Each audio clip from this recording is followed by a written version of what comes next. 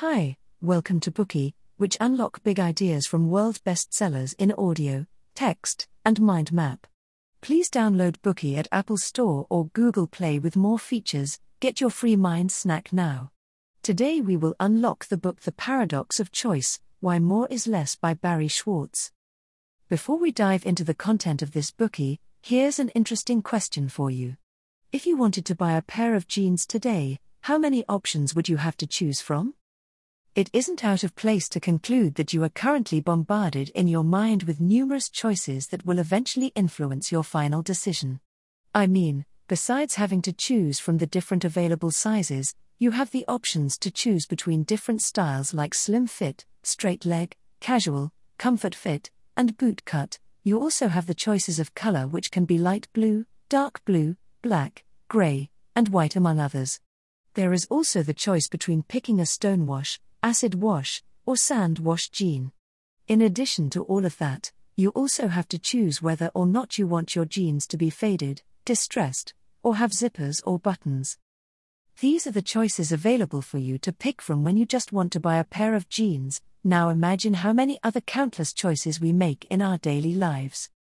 From what we wear to what we eat, what we use in our homes, to the media content we consume, from the mediums and platforms we use to communicate, to more serious aspects of our lives such as health insurance, there are tons of choices to be made in our lives. We have surely made great strides in reaching this level of access to freedom of choice. Yet today, people have to spend more time and energy choosing between different options, often leading to regrets on giving up on other options. Having too many options to choose from has now become a growing source of annoyance and frustration. Certainly, having options serves us well, but having more options to choose from isn't always better. Schwartz believes that we as decision makers gain the most freedom by learning to make the right choices when it comes to things that really matter, and not spending too much time on the choices that don't.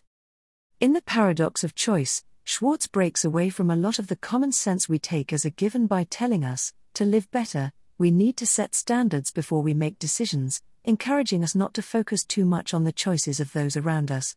Schwartz also dissuades people from looking for the best option, but instead finding one that is good enough for a specific situation.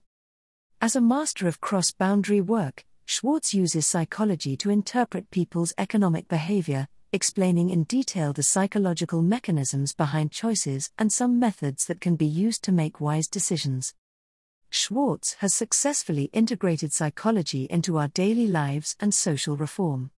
This has not only attracted the attention of governments and many well-known enterprises, it has also engaged readers from numerous fields of expertise such as medical care, tourism, leisure, software development, media, entertainment, e-commerce, and so on. As a TED Talk keynote speaker, Schwartz's video has attracted more than 5 million views online. To experience the charm of this Bookey, The Paradox of Choice, we will divide our content into 3 parts. Part 1, How having a plethora of choices cause problems. Part 2, Why we are unable to make wise choices. Part 3, How to make wise choices. Part 1, How having a plethora of choices cause problems. The more choices you have, the freer you become, so why worry? In this first part of our Bookey, the author gives us 3 reasons why we should be troubled by having a plethora of choices. Let us begin by painting the picture of a street filled with multiple stores. So you are standing on this street and decide to enter one of the convenience stores you frequent most to get some snacks. You push open the door and walk straight to the shelves that display a variety of biscuits. This convenience store is not big, but on these shelves are a variety of different flavored biscuits from many different countries. Standing there, what exactly are you paying attention to? What kind biscuit to buy? Do you want a large or small pack? Domestic or imported?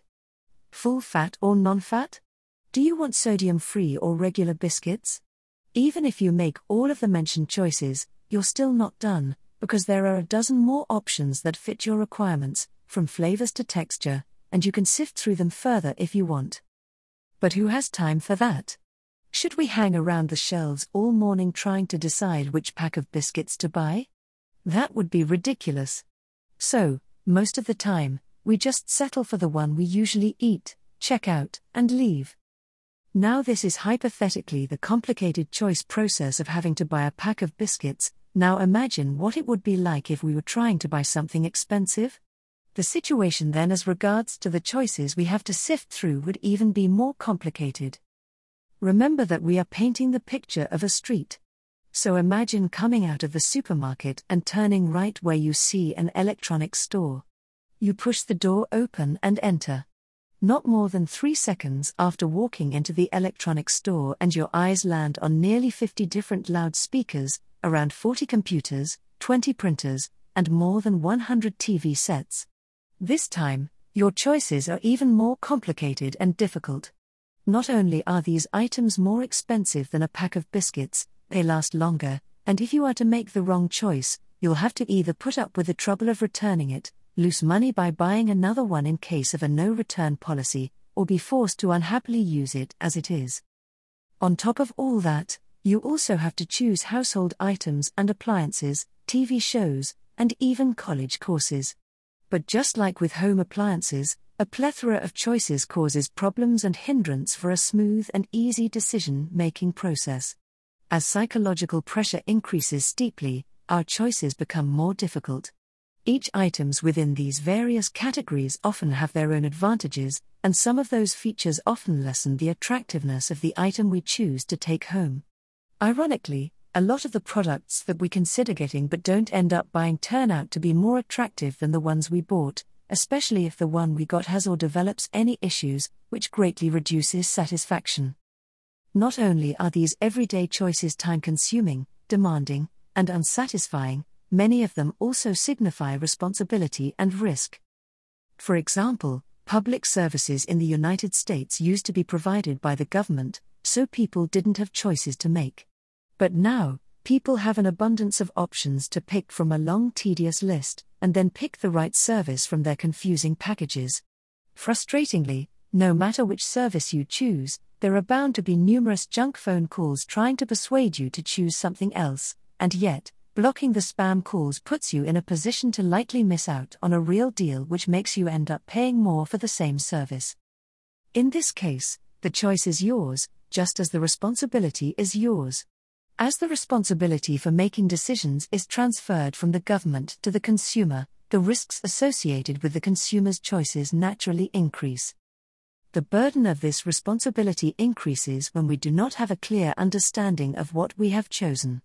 For example, when making medical decisions, we normally listen to advice from doctors, but a phenomenon has recently emerged in the United States where the doctor now listens to the patient, makes a list of possible treatment options while also analyzing their pros and cons, ultimately resting the final decision in the hands of the patient.